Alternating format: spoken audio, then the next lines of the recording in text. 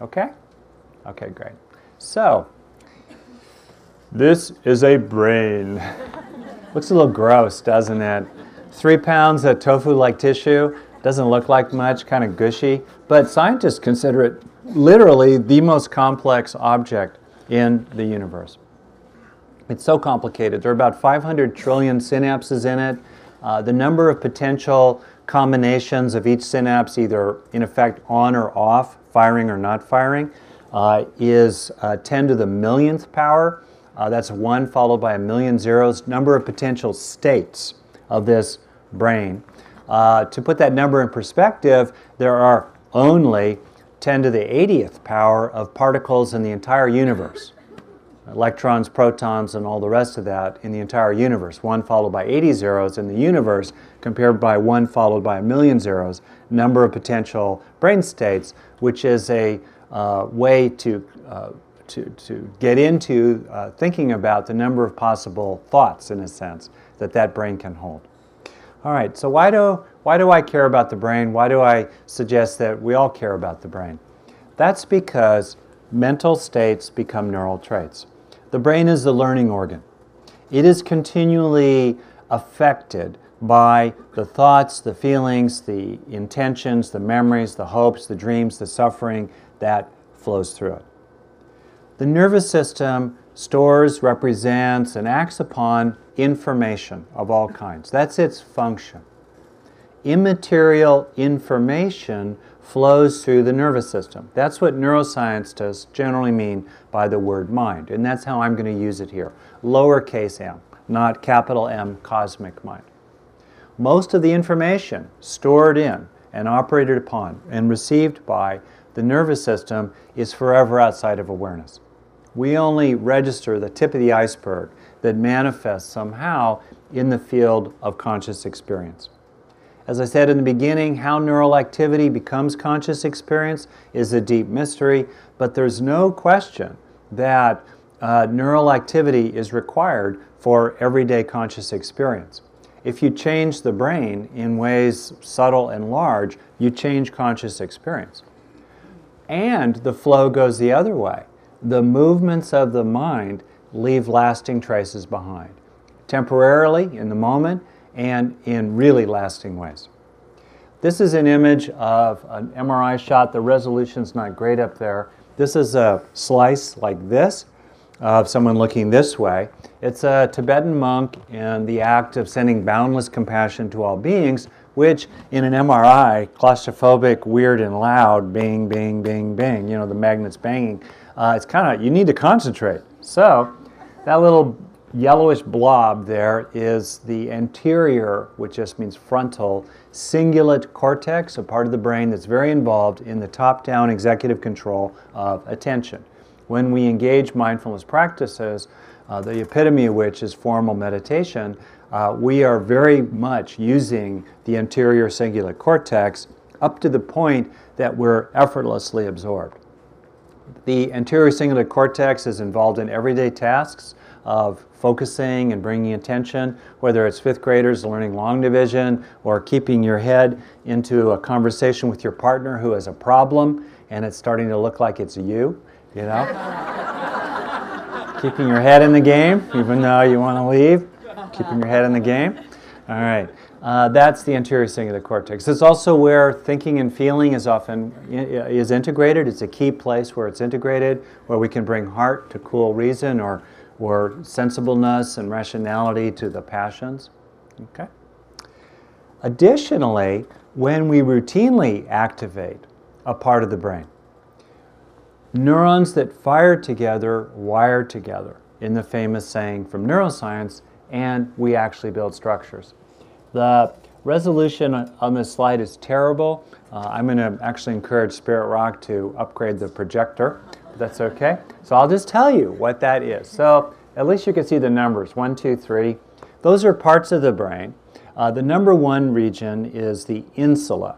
There are 2 of them. There are 2 of most things in the brain, like the critters in Noah's Ark. There are 2 insulas. They're inside the temporal lobes. It's cortex. The insula is very involved in what's called interoception. Do me a little favor. Take a breath and notice that it's cool going in and warm going out.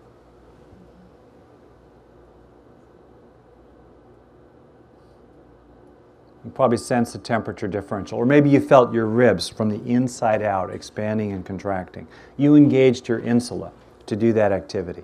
Well, people who do mindfulness practice in this particular study compared to controls who did not have a long practice history of mindfulness meditation actually had thicker neural tissues in the region of the insula. They routinely tuned into their body. The insula is also very involved in tracking our gut feelings. It's very involved in self-awareness, including therapeutic practices that cultivate self-awareness. And as a bonus, the insula is really centrally involved in empathy for the emotions of others. So we get a double benefit, maybe a triple benefit, when we engage a mindfulness practice in which we're, for example, simply tracking the sensations of breathing and kind of aware of what else is arising in the mind at the time. That builds up our muscle, quote unquote, for being empathic to the emotions of others. That's the number one region where meditators had measurably thicker cortical layers. Second region, the executive regions, number 2, in the front of the brain, prefrontal cortex, linked to the anterior cingulate cortex that I just mentioned. Executive regions that do executive functions, top-down control, including control of attention and other forms of self-regulation. Longtime meditators, a lot of longtime meditators in this room, also built up cortical tissue in those regions. And then the third region, somatosensory cortex, at the top of the head, because they tuned into their bodies. I should add that it's not just meditators that build up cortical tissue. Taxi cab drivers in London have a thicker hippocampus, a part of the brain that's involved in visual spatial memory, at the end of their training to memorize the spaghetti snarl of streets in London than they had at the beginning of their training. And there are many other examples of where people build up cortical tissue through engaging mental activity. Mental states become neural traits, for better or for worse. Another example of this is to take a look at the scatter plot at the bottom. This is where the blue circle people are being compared to the red square controls. And if you can't see in the back of the room, take my word for it. Normally we lose about 10,000 brain cells a day. That's a lot, but if you start with 1.1 trillion, that's only several percent lost by, let's say, the 80th birthday. That's called normal cortical thinning due to aging, which is associated with normal cognitive decline due to aging. Not Alzheimer's, not dementia, but for ordinary forgetfulness, problems with name finding as one ages, walking into a room and forgetting why one walked into the room, and having to go back to the other room to remember why did I walk into that room. Okay. All right, normal cortical thinning, normal cognitive decline. Well, take a look here, or just believe me. As people get older, the controls had a decline in that area. Their cortices were thinner, measurably thinner in those three key regions. But the meditators, the blue circle people, did not experience cortical thinning in those regions. They did not have a declining curve over time. They used it so that they did not lose it. Right? And that has a lot of implications for everyday practice. They weren't perfect meditators. How many of you meditate at least 1 minute a month? All right, it's a low bar. No more personal questions. Let's just leave it right there. These weren't perfect meditators. They were pretty dedicated, 20 minutes, 45 minutes, pretty routinely. Not perfect. And still, they built cortical layers. All right? This takes us to a key point. Things happen due to causes. That's the Buddha's fundamental framework. Processes and their causes. All right? So everything happens due to causes. Well, we live in a body. We are the body in a fundamental kind of way. We are embodied, and we enact, we engage life via the body. The basis of the mind, including the causes of suffering, are embodied. The Buddha did not know much about the body, biology and neurology and the synapses in the brain. He didn't know anything about those things. The detail, if you will, of rupa, the realm of form, was not available 2,500 years ago. But these days, we scientists and culture in general, we knew a tremendous amount about form, materiality, rupa. And therefore we can explore increasingly the causes of the causes. In other words, the Buddha engaged, as he said, I teach only one thing, suffering and its end. He really meant I teach the causes of suffering and the causes of the end of suffering. He knew those causes only as they arose, persisted, and passed away in the mind, in the realm of conscious experience. Increasingly, through modern science, we're able to answer the question, what are the causes of those causes? What are the underlying causes in form, in rupa, in materiality, of the causes of suffering and its end as they manifest in the mind? In the immaterial flows of information that constitute the mind, particularly those that are conscious experience.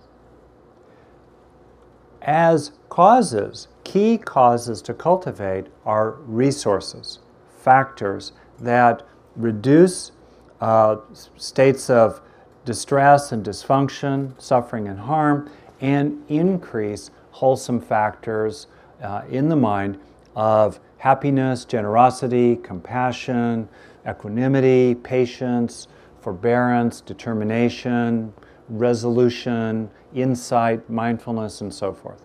How do we do that? When we realize that building resources in the mind means installing them, one way or another, in the brain.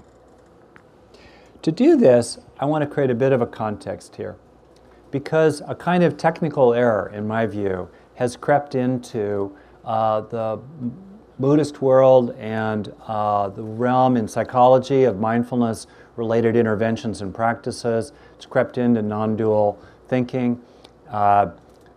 See if you think that there is a kind of error that's crept in. This is the error that I think, in other words. In other words, being with one's experience, particularly in an utterly accepting, receptive, non-interfering way, what's sometimes called choiceless awareness or open awareness. That stance toward the stream of consciousness is not itself mindfulness. It has become conflated with mindfulness. There are three great ways to engage the mind. We can be with what's there, including through choiceless awareness, where we just have a very presencing, receptive, non-interfering, non-fabricating orientation to the content of the mind, the contents of the mind. Second, we can reduce negative factors or material in the mind. And third, we can increase what's positive. All right? In all three cases, whether we're letting be, letting go, or letting in, we can be mindful of what's going on. We can be mindful of the process or practice of letting be, choiceless awareness. We can be mindful of reducing the negative. That's half of wise effort in Buddhism. And we can be mindful of cultivation, of growing wholesome factors. To put it a certain kind of way, as we be with the garden, we can be mindful of that. As we pull weeds, we can be mindful of that. And as we plant flowers, we can be mindful of that too. Right? Choiceless awareness itself is not enlightenment. As a state, it lacks other qualities of awakened heart and mind. And as a factor, it's insufficient.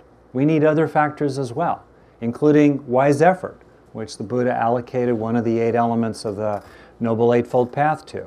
Wise intention, wise speech, wise action, wise view, wise livelihood, wise concentration are also necessary for full awakening.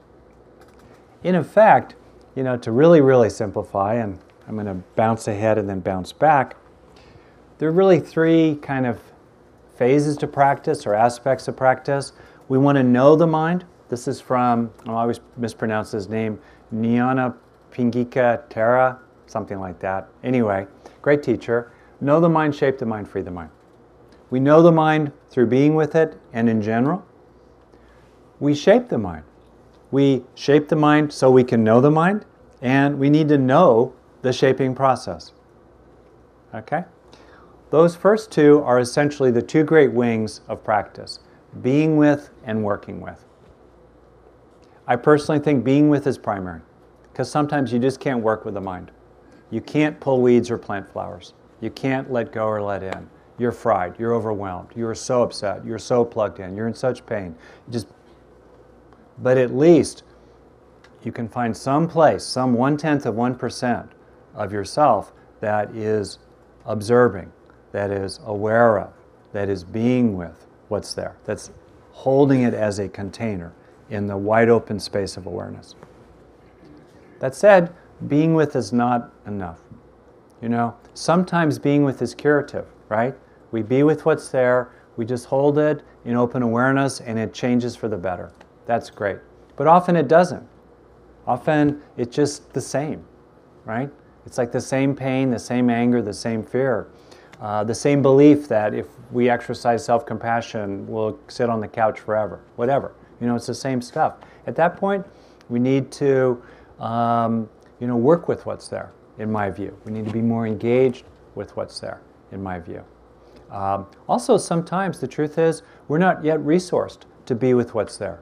Sometimes we ask ourselves or ask others just to tune into your feelings, or what's your experience, or open up. And it's like popping a trapdoor to hell.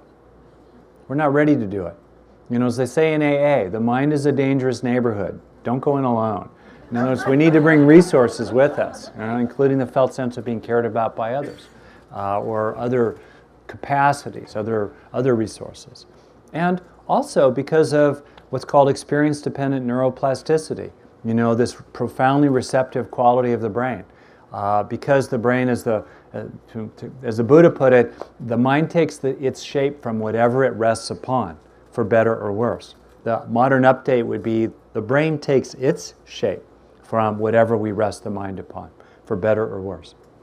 And if we're resting our mind on pain or anger or fear or feelings of inadequacy or beliefs that are problematic, whatever it is, and we're just simply being mindful of it or aware of it, if you will, past the point of what's useful, it's just like doing one more lap around the track in hell, digging in a little deeper every time. Because neurons that fire together wire together.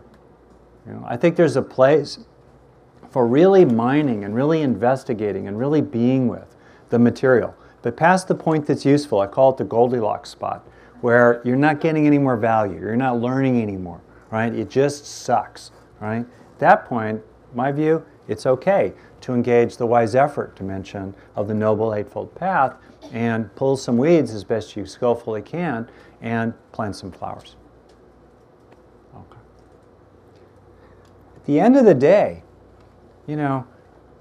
ultimately we transcend what I've said so far. We free the mind.